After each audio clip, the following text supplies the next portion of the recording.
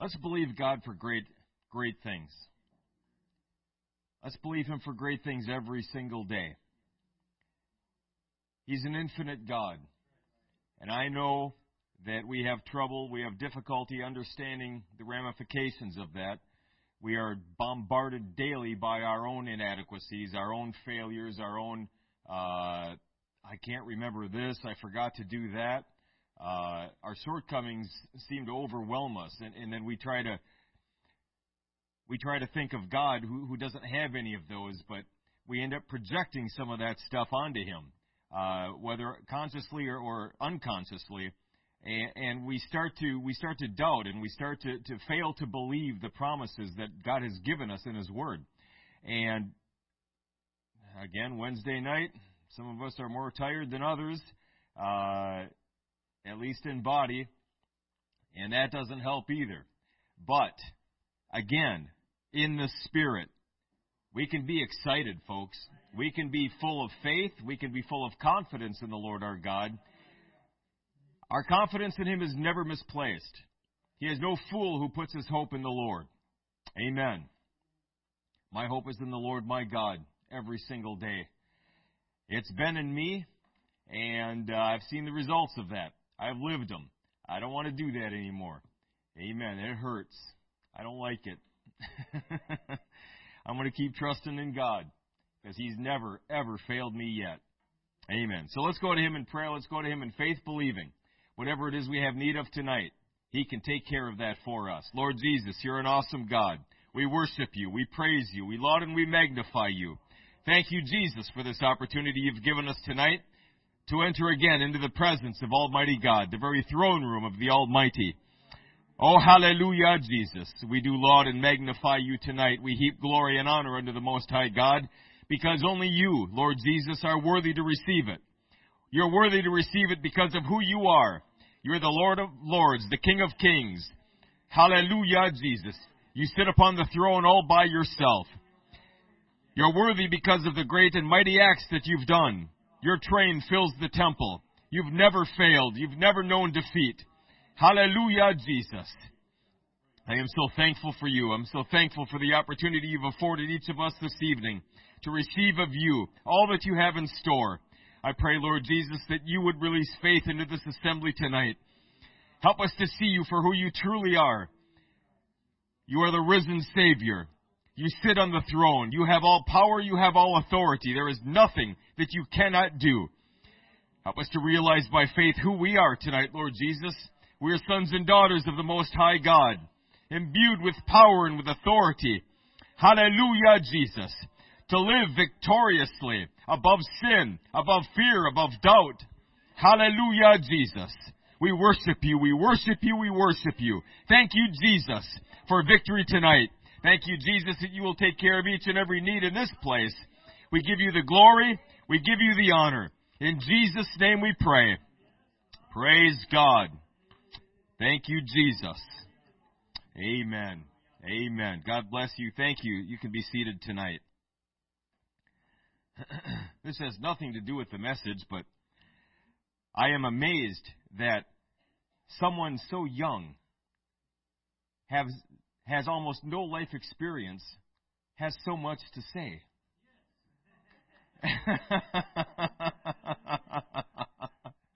I think it's awesome. I love it. I absolutely love it. I could listen to you all day long. Amen. Our scripture text tonight will be found in the book of Numbers, chapter 13. Numbers, chapter 13. We'll start reading in verse 17. Numbers 13, starting with verse 17. And then we're going to jump all the way up to Hebrews, chapter 3. We'll jump to Hebrews, chapter 3, but we're going to start in Numbers, chapter 13, verse 17. The Bible tells us this. And Moses sent them to spy out the land of Canaan, and said unto them, Get you up this way southward, and go up into the mountain, and see the land, what it is, and the people that dwelleth therein, whether they be strong or weak, few or many. And what the land is that they dwell in, whether it be good or bad, and what cities they be that they dwell in, whether in tents or in strongholds, and what the land is, whether it be fat or lean, whether there be wood therein or not. And be ye of good courage, and bring of the fruit of the land. Now the time was the time of the first ripe grapes. So they went up and searched the land from the wilderness of Zin unto Rehob, as men came to Hamath. And they ascended by the south, and came unto Hebron, where Ahiman, Shishai, and Talmai, the children of Anak, were. Now Hebron was built 7 years before Zoan in Egypt. And they came unto the brook of Eshcol, and cut down from thence a branch with one cluster of grapes, and they bare it between two upon a staff, and they brought of the pomegranates and of the figs. The place was called the brook Eshcol, because of the cluster of grapes which the children of Israel cut down from thence. And they returned from searching of the land after 40 days. And they went and came to Moses and to Aaron and to all the congregation of the children of Israel unto the wilderness of Paran to Kadesh, and brought back word unto them and unto all the congregation, and showed them the fruit of the land. And they told him, and said, We came unto the land whither thou sentest us, and surely it floweth with milk and honey, and this is the fruit of it. Nevertheless, the people be strong that dwell in the land, and the cities are walled and very great. And moreover, we saw the children of Anak there. The Amalekites dwell in the land of the south, and the Hittites, and the Jebusites, and the Amorites dwell in the mountains. And the Canaanites dwell by the sea, and by the coast of Jordan. And Caleb stilled the people before Moses, and said, Let us go up at once and possess it, for we are well able to overcome it. But the men that went up with him said, We be not able to go up against the people, for they are stronger than we. And they brought up an evil report of the land which they had searched unto the children of Israel, saying, The land through which we have gone to search it is a land that eateth up the inhabitants thereof. And all the people that we saw in it are men of a great stature. All right. Jumping to Hebrews chapter 3, verses 18 and 19.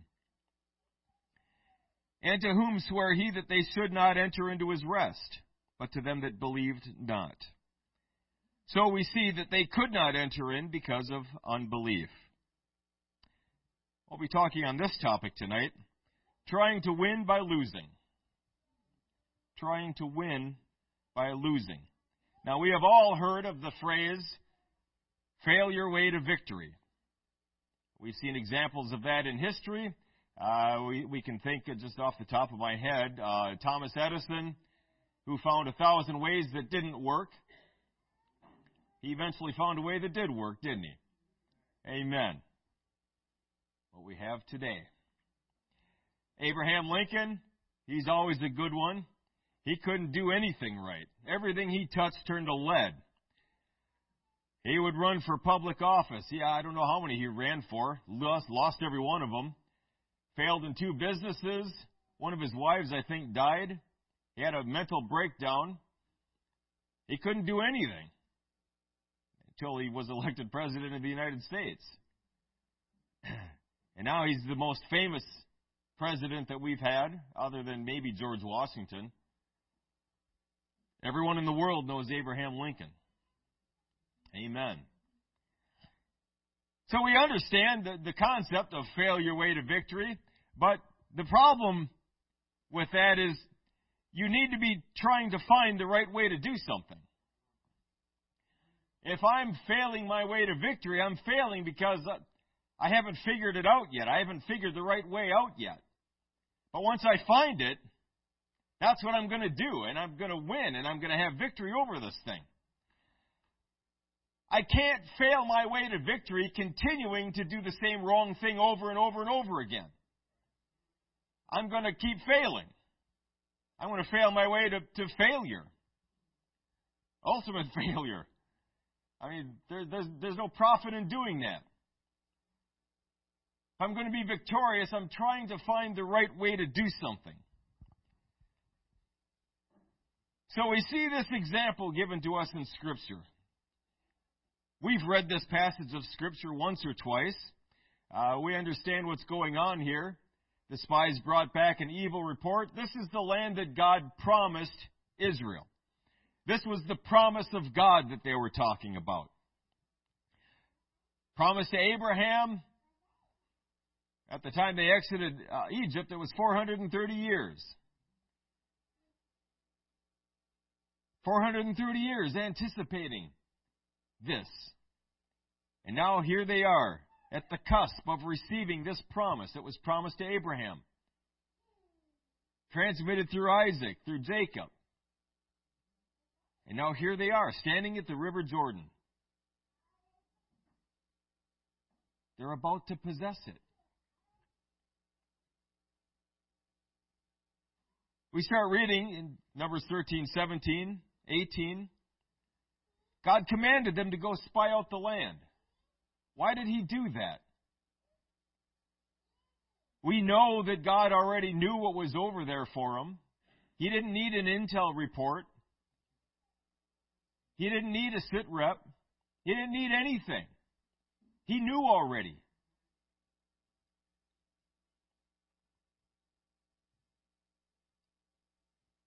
I think there were a few reasons.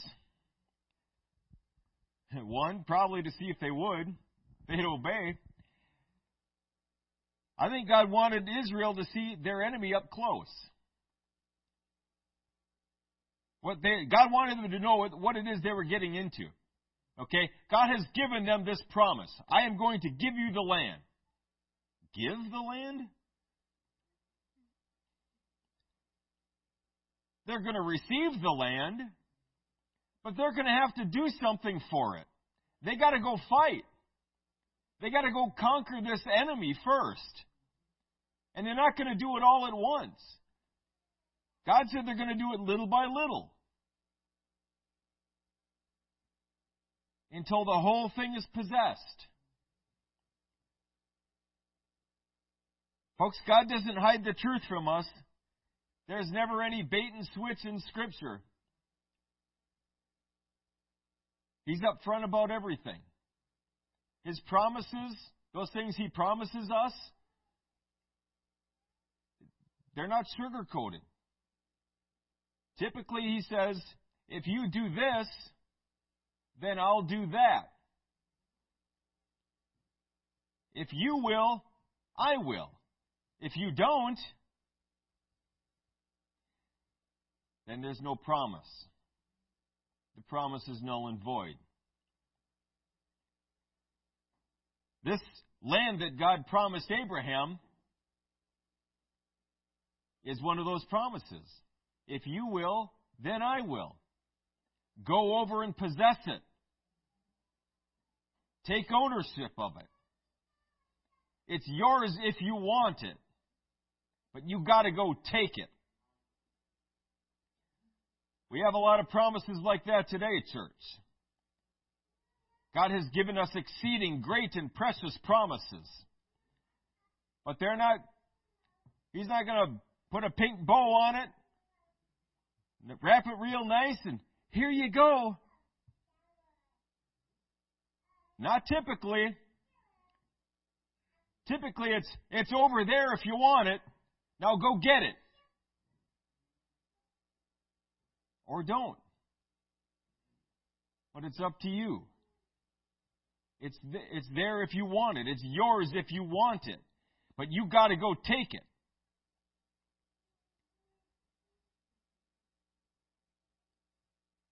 I read the rich young ruler.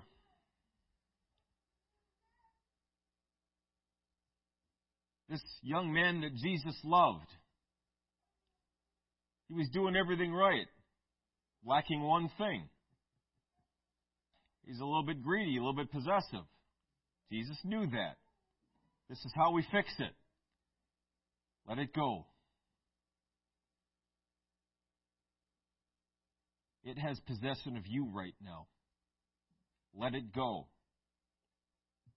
And come and follow me. He couldn't do it. So rather than modifying his request, rather than changing the terms of the promise, he let the young man go. He let him walk away. He didn't sugarcoat anything to the rich young ruler. This is what you need to do, or don't.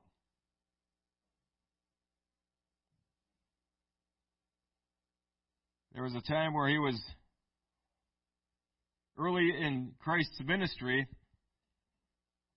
He was doing miracles and signs and wonders, and Great big crowds were following him. People were emptying the houses, emptying the cities, coming to hear him preach. I want some of the loaves and fishes. I want to receive a healing.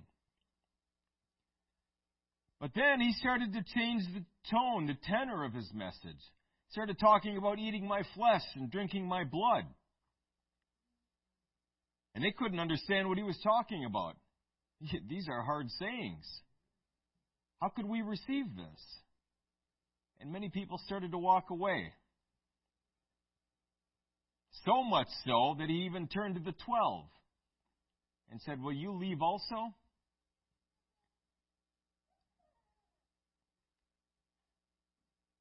But what he didn't do is, no, wait. What I really meant was,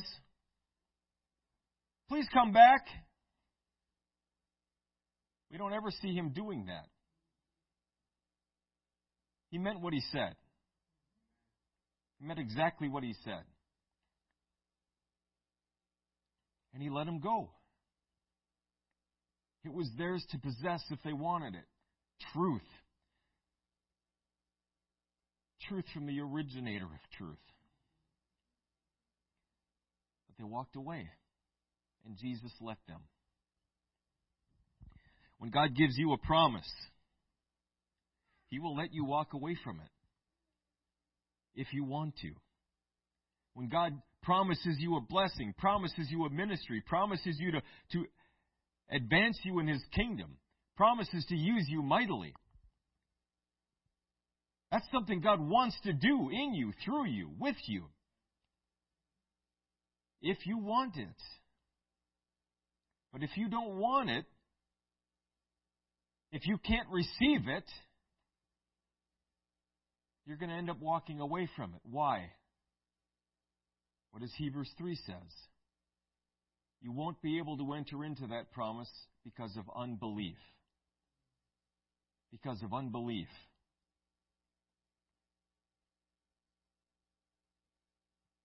God also wanted the spies to check out the land. How bountiful and how wonderful was this land, flowing with milk and honey. It was a paradise, a veritable paradise. It had every provision that they could ever need or want. What else would you expect from something that God gives, God provides? So we see God has promised them the land and He's promised them a fight.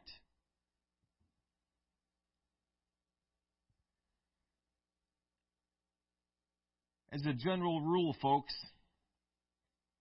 we get both every time we see a promise in Scripture. If you'll take care of the battle, if you'll go through the fight, you'll receive the promise.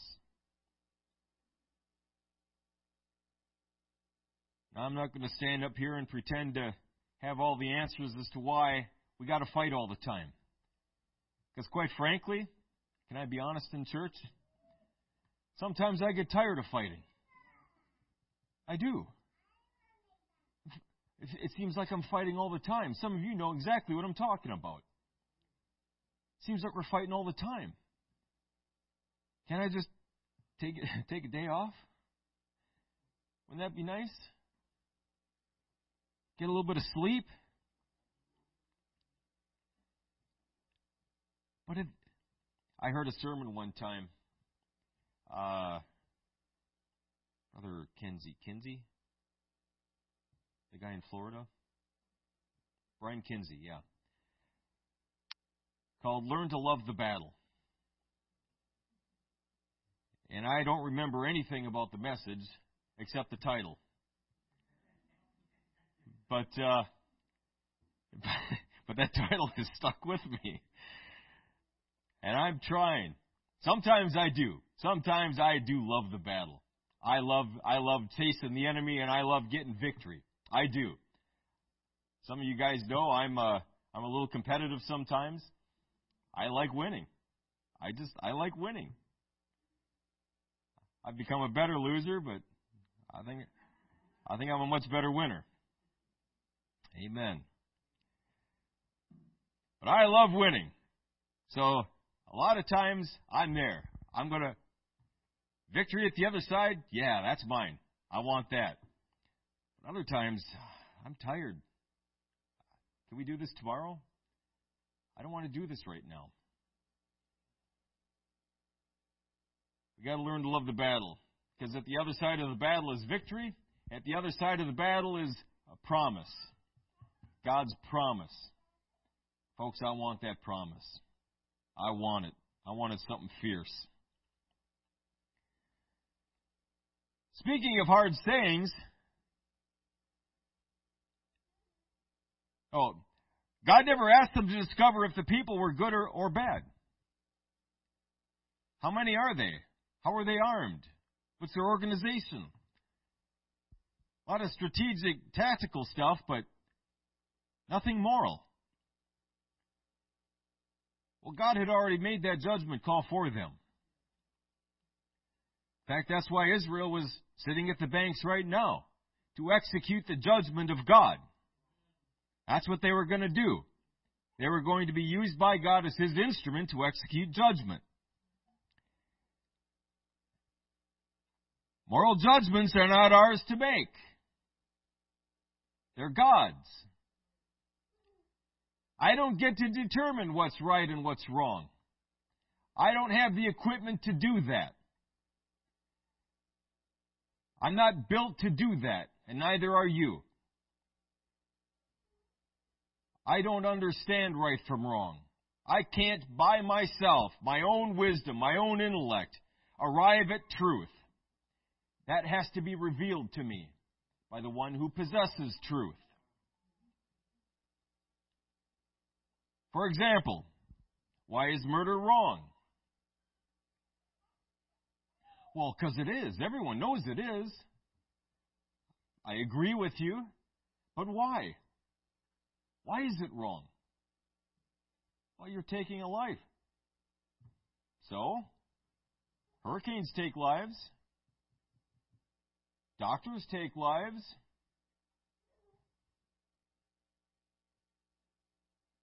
Why is it wrong? If it doesn't come from Scripture, folks, people have a very hard time answering that question. If you press them for an actual answer instead of these roundabout things. Well, because it is. Well, because if we just murdered everyone, we wouldn't have a society. So? Why do I care about society? If God doesn't exist, why do I care about you? Why would you care about me? Why ought I to care? What moral impetus can you provide me that would make me care? You can't do it. God makes moral judgments. God determines right and wrong. And He enforces that in His people.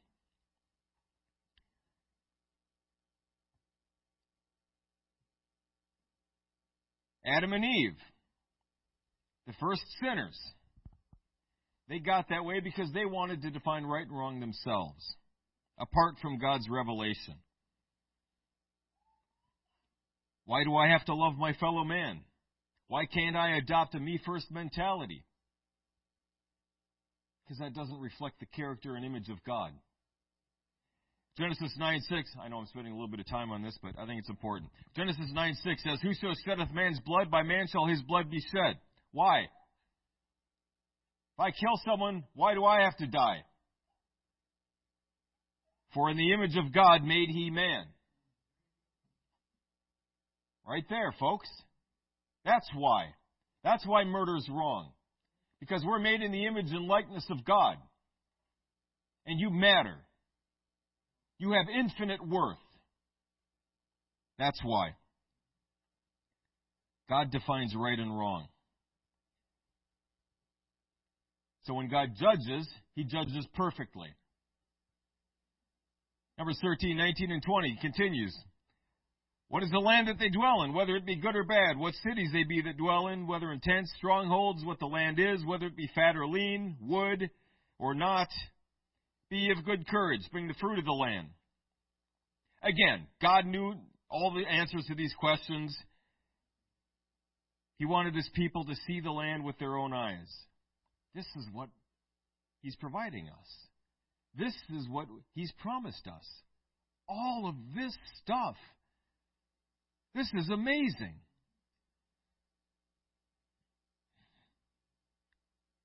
But they also found the battle. They also found the fight, the enemy, who would try to resist them receiving the promise of God. The parallels there are, I hope, obvious.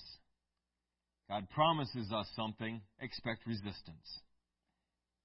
That's the fight, folks.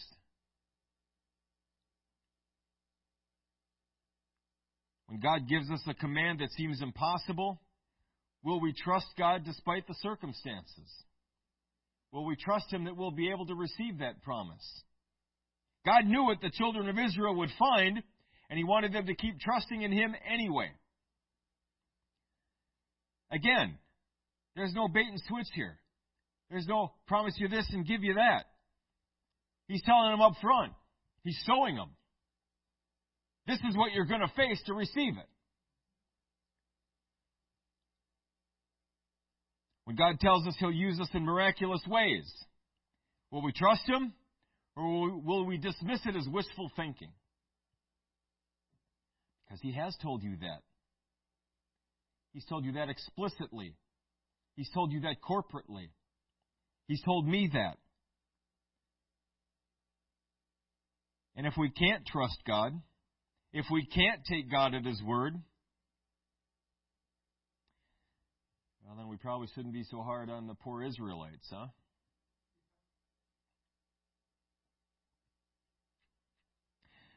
God was demonstrating to the children of Israel that the promise of God would be impossible to receive on their own. But if God would fight with them, it was a sure deal. It was a guaranteed victory. Just like ours. Just like every promise that He's given us. It's a guaranteed victory, folks, if we'll trust in Him. But we've got to trust in Him. We've got to let Him fight the battle.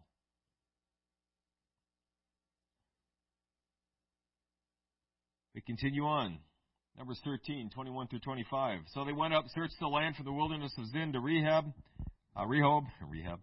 As men came to Hamath, they went south, where the children of Anak were, came to the brook of Eshcol, cut the grapes. They returned from searching the land after 40 days. So, we start off good here, don't we? They heard the command of God, and they went. You want us to search the land? Search the land, we go. Perfect. Perfect. Obedience to the Word of God. That's always the right response for us. When we receive the Word of God, we obey the Word of God. We do the Word of God. The tendency, especially today, it's got to be the spirit of the age. We question, and we dissect, and we doubt. In Bible translations or higher forms of Bible study, there's textual criticism, literary criticism. And what they're doing is they're looking, like the definition says, they're looking at the text critically. And depending on where you come from, without going too far off on this, depending on what angle you approach this method at, you get some pretty crazy results. And this is being taught in our seminaries. This is being published in theological papers. This is the Christian world today. Approaching the Bible as if it's false and we're going to prove it true. No, you're not. If you're approaching it as false, guess what result you're going to get? False. That's exactly right. Surprise, that's what they come up with. How does that work? Wow, I'm surprised. And then they publish this like it's an actual work that deserves to be read.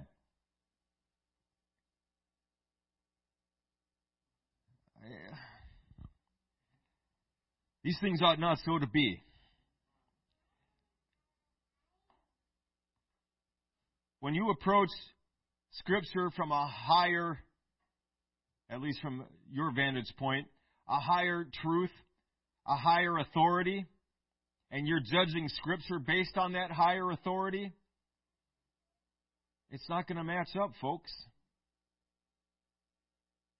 The lower authority is going to be wrong.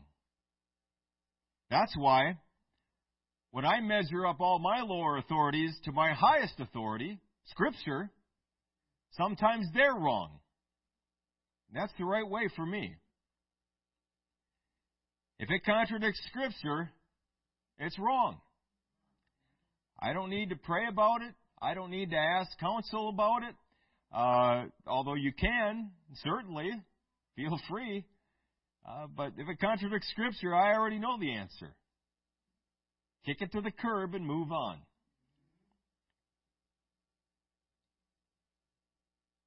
They heard the command of God and went.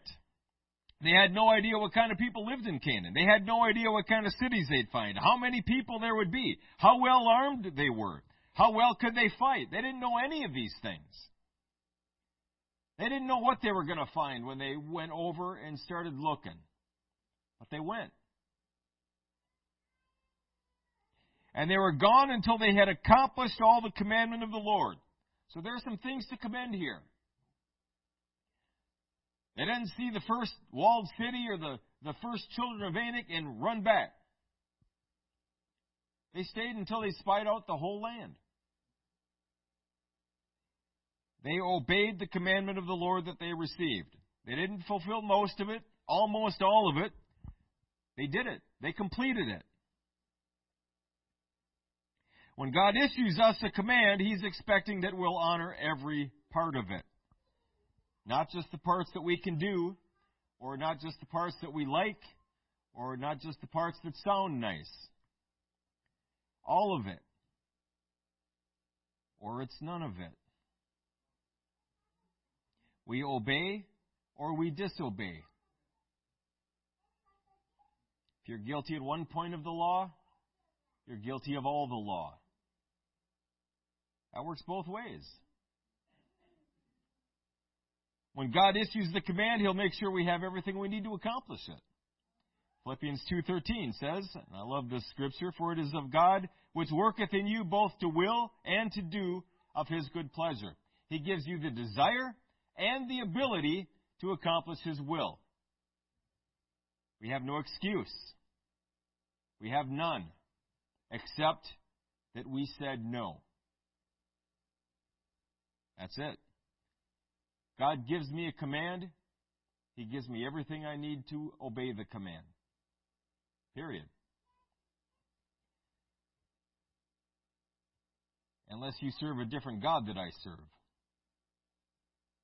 Because the God that I serve would not issue me a command that it was impossible for me to accomplish, and then wait for me to fail, and then judge me for it. That's what you're telling me in any other case. God doesn't do that.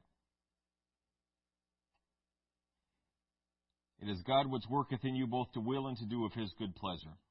Numbers 13:26. They went and came to Moses and to Aaron and to all the congregation of the children of Israel, brought back word unto them. Unto all the congregation showed them the fruit of the land.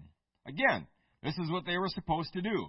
Spy out the land, get the lay of it, get all the information, bring it back and present it to the children of Israel. Now, if we stop right here, this is an excellent example of the Christian life. Faithfully following the Lord, continuing to trust in Him. If we stop right here. The report God wanted Israel to receive was to be a report based in faith. Faith in the God who could accomplish anything. That was the report they should have given. Everything they said was true. We are not able to do it. The children of Anak were there. The cities were walled. No doubt about it. All of that was factual. But the reason they presented it the way they did was to dissuade the children of Israel from crossing. We can't do this. We ought not do this. We'll die. It eats up the inhabitants thereof.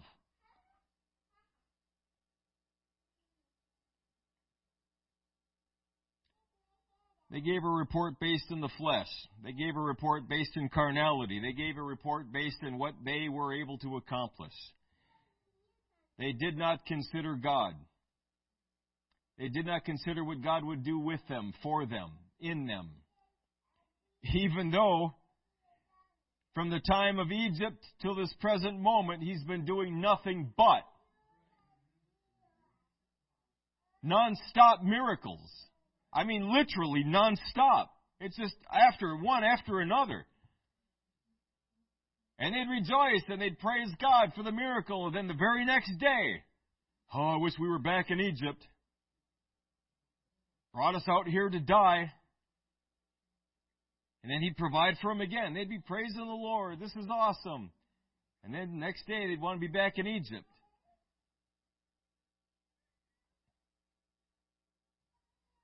They wanted a report in faith. God wanted them to receive a report based in faith, faith in God. But what they got was a report of doubt and fear because it was based on only what they could accomplish. Faith in God versus faith in ourselves. Faith in God versus faith in man.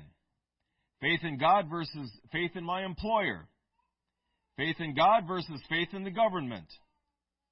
Faith in God versus faith in anything or anyone else. There's no contest, folks. None.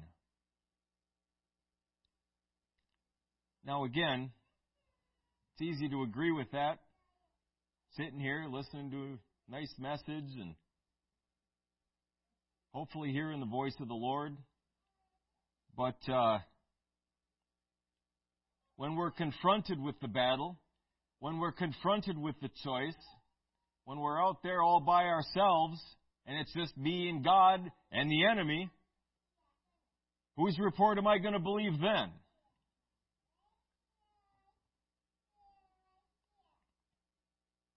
It still has to be God.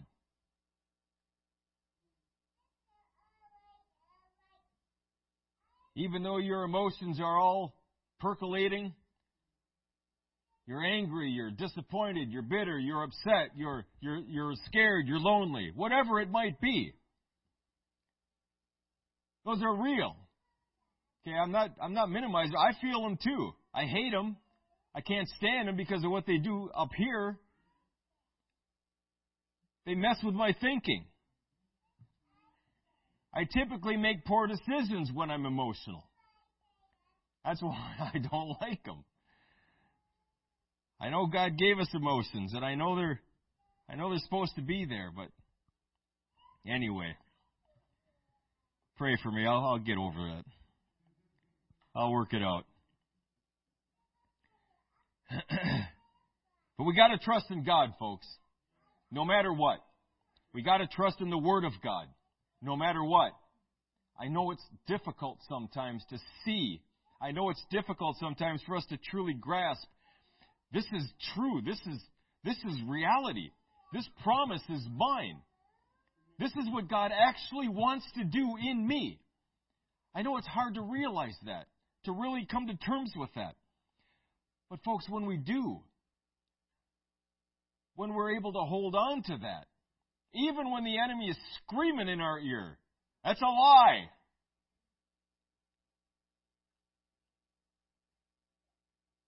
And all your sensibilities are trying to confirm that.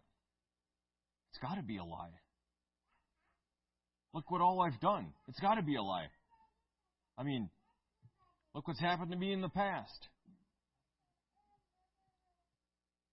God's not interested in the past. He's not a God of the past. Put that under the blood, if it's not already, and move forward in God. Because this is what God wants to do in you today.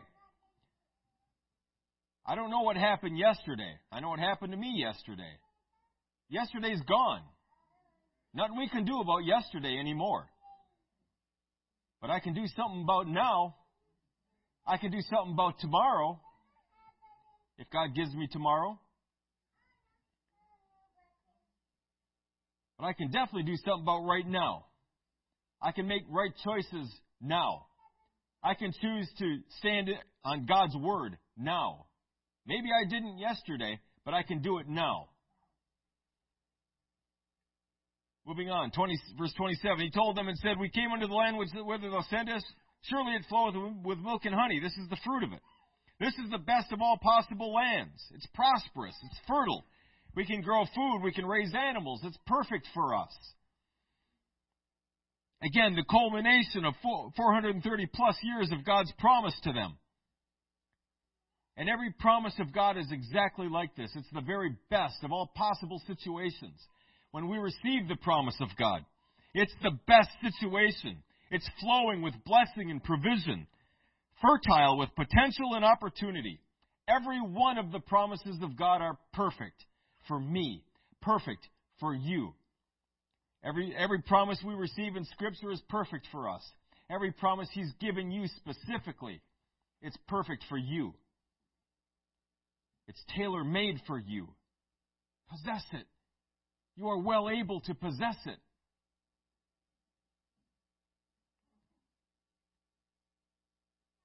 And this is where we fall off a cliff.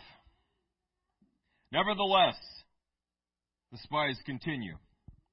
People be strong that dwell in the land. The cities are walled, very great. We saw the children of Anak there, giants. And all these ites are in there. Jebusites, Amalekites, Hittites, Amorites, Canaanites. Except for Joshua and Caleb, there wasn't an ounce of faith between the other 10 spies. At least not in God. God was completely out of the equation. God doesn't exist. We can't trust in Him. We can't rely on Him. If we're going to do this, we got to do it ourselves, and we can't do it ourselves. So the answer is no.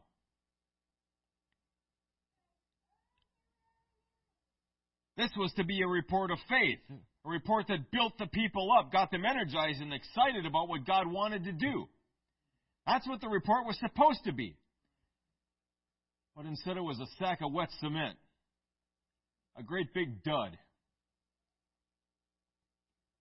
Instead of generating faith and excitement, it brought doubt and fear. Every time we enter into the presence of God, folks, every time we crack open the Word of God, every time we come into a service here, it should generate faith. It should generate hope and excitement in the things of God. If you're receiving anything else, that's not from God.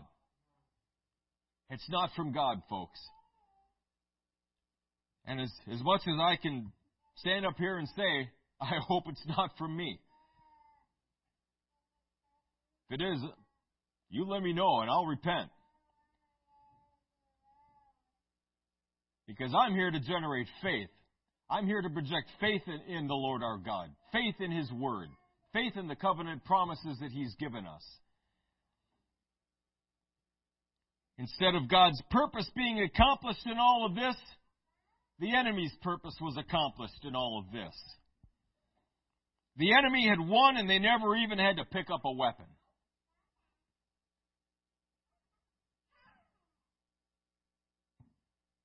Matthew 13:57 and 58 says this, and they were offended in Him. But Jesus said unto them, a prophet is not without honor, save in his own country and in his own house.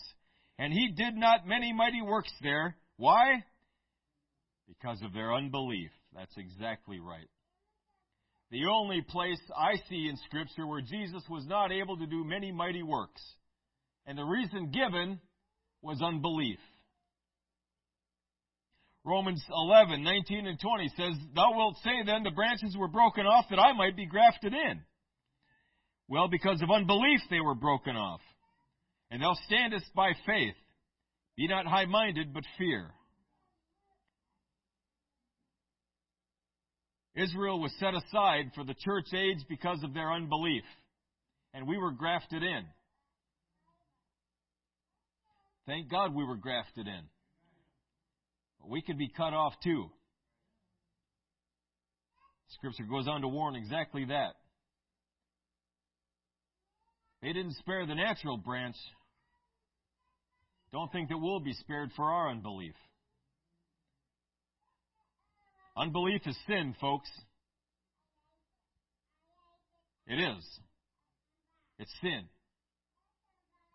It's failing to believe the promises of God. It's failing to believe in...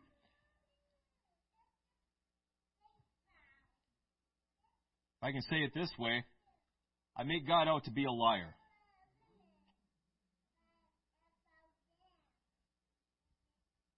I don't know how much plainer to say it. Is God a liar? I don't think so either. I think when He says something, it comes to pass. I think when He gives a promise, He means to keep it. When you allow the enemy access to you, when you begin to listen to the enemy rather than God's word, you will lose the battle before it even begins. You have done the enemy's work for him. He doesn't even have to do anything. We just roll over and sow our belly. Enemy comes whispering in our ear. We just fall on our knees and surrender. Doubt and unbelief will lead you away from God. Doubt and unbelief in God shows that our faith and confidence is in something or someone else, not God. The children of Israel's faith and confidence was in their own abilities. Militarily speaking, they were hideous at this point. They had zero experience. None. If they're trusting in themselves, they were right to say no. Because they'd have got curb stomped. Listen only to God's word. Only to the voice of God. Numbers 13:30. Caleb stilled the people before Moses and said, "Let us go up at once and possess it, for we are well able to overcome it." This is the report that they were supposed to receive. This is the report that God had in mind the whole time. We can do this because God is with us. His faith was in God, not in himself, and certainly not in the congregation. This is the language of one whose faith and whose confidence is in the Lord his God. When faced with difficulty, which one sounds more like you? Which one sounds more like me? The language Caleb used, or the language the other 10 spies used? When I encounter a tough spot and I have to choose surrender to the enemy or pursue the promise of God, what does my language sound like? What am I thinking up here? What am I speaking to myself? You've heard of self-talk, right? How are you talking to yourself? I can't do this. Couldn't do it before. Makes you think this time's any different.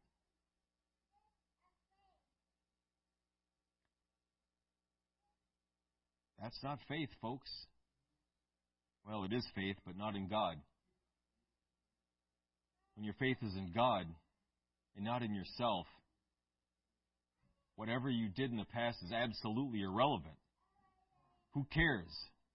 It's not based in me. It's based in God. It's based in what He can do, what He can accomplish. And when it's based in what God can accomplish, He can do anything. And He gave me this promise.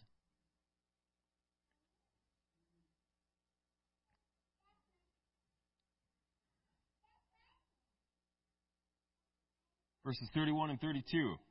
But the men that went up with him said, "We be not able to go up against the people, for they are stronger than we." They brought up an evil report. This land, the land that God promised us, the land that He's desiring to give us for a possession, it's evil.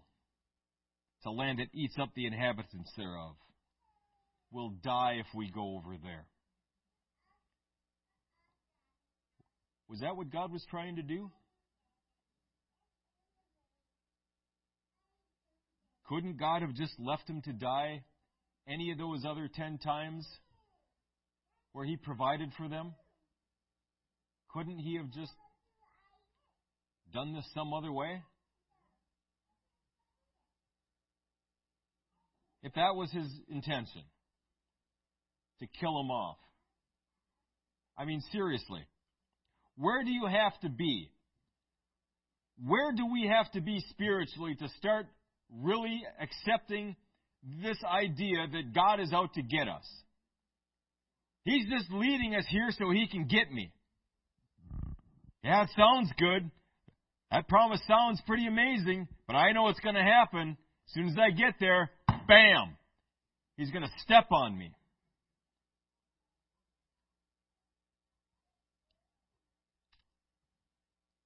I know people think like that. They don't know the same God that I know. They can't. That's not the God that I serve.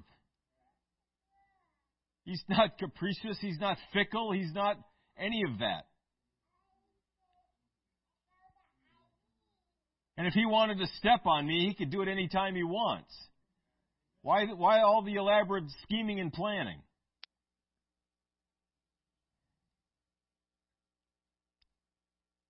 Actually, now that I think about it,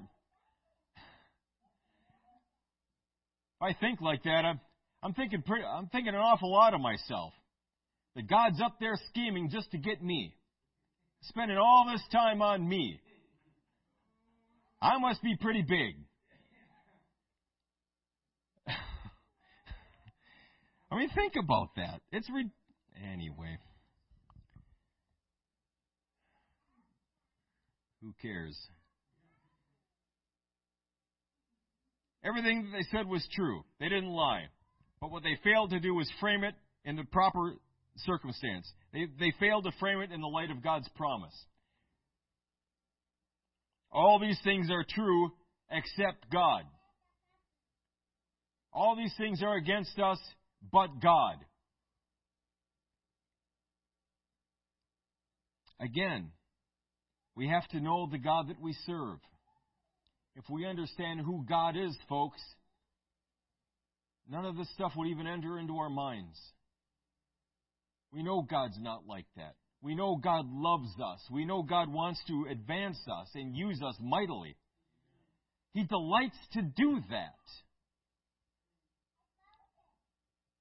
I know I joke with my children, but I'm not purposefully malicious against them. I'm not out to get them and see them fail and fall. What a hideous parent that would be. Now, there are parents like that. But a good parent, a proper parent, wants to see them excel. Right? They want to see our children go out and do great things. How much more does God want His children to go out and do great things? He created us to succeed, not to fail. And He wants to help you do that. It's God's perfect will to prosper you, not to defeat you. All right, Hebrews 3:18 and 19. And to whom swore He that they should not enter into His rest, but to them that believed not. So we see that they could not enter in because of unbelief. Because of their unbelief, they actually disqualified themselves from receiving the promise of God. They were disqualified now. They tried to, we're sorry, my bad, we're ready to go now. The next morning, we're ready to go now, sorry. Moses said, don't go, God's not with you. You're going to die. Everything you said, that's what's going to happen if you cross. Because God is not with you now.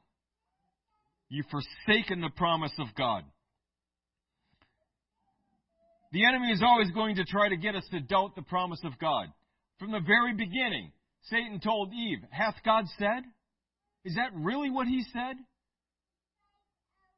I think of people interpreting the Bible today. What does that really say, though? what does it really say? What does the original Greek and Hebrew say? If I don't like what the verse says, now I start looking into the Greek and Hebrew. And if I don't like what that says, then I'm going to start looking at some commentaries. I'm going to find what I want to find.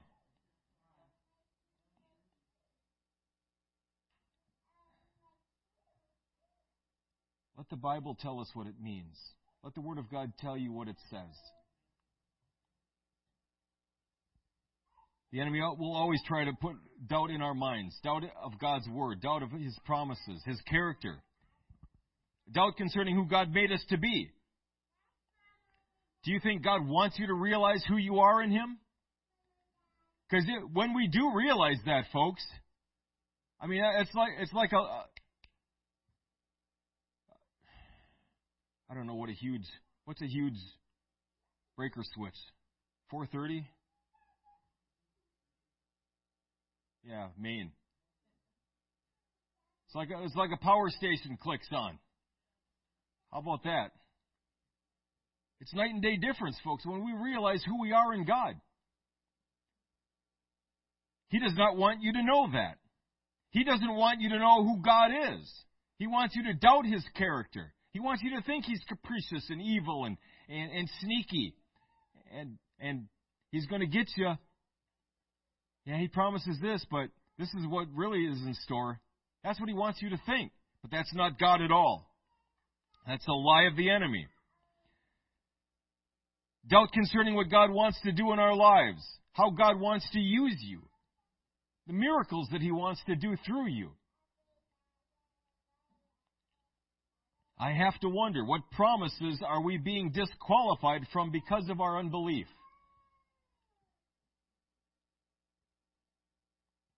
What things does God want to do in our lives, but we can't enter into them because of our unbelief?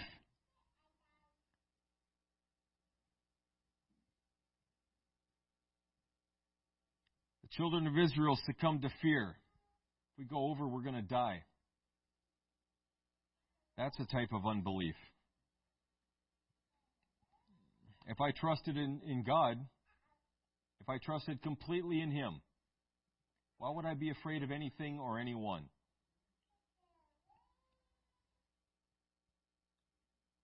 Now, I'll be perfectly honest.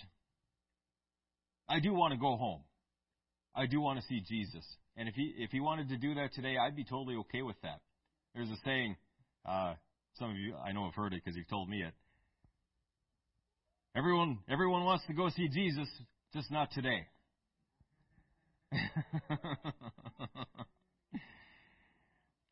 I would love to go today because I got to work tomorrow.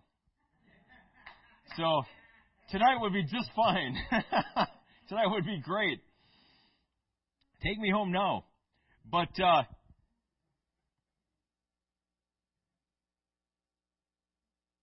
there are some ways I would rather go. I mean, there are some ways that seem really painful, and I'll admit that makes me a little uncomfortable. Okay? I wouldn't want to drown or burn alive or anything like that.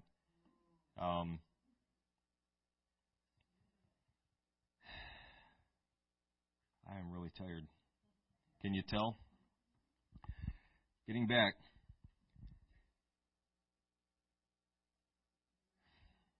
In conclusion, that's probably best way to go. There are things that God desires to do for you, in you, through you. Is that being hindered because of our unbelief? I don't care how plausible or logical or sensible something sounds. If it contradicts God's Word in any way, I've got to kick it to the curb. And they are going to sound logical. And they are going to sound sensible. I pick on evolution a lot because I hate it. Evolution, when you look at it on the surface, it seems reasonable.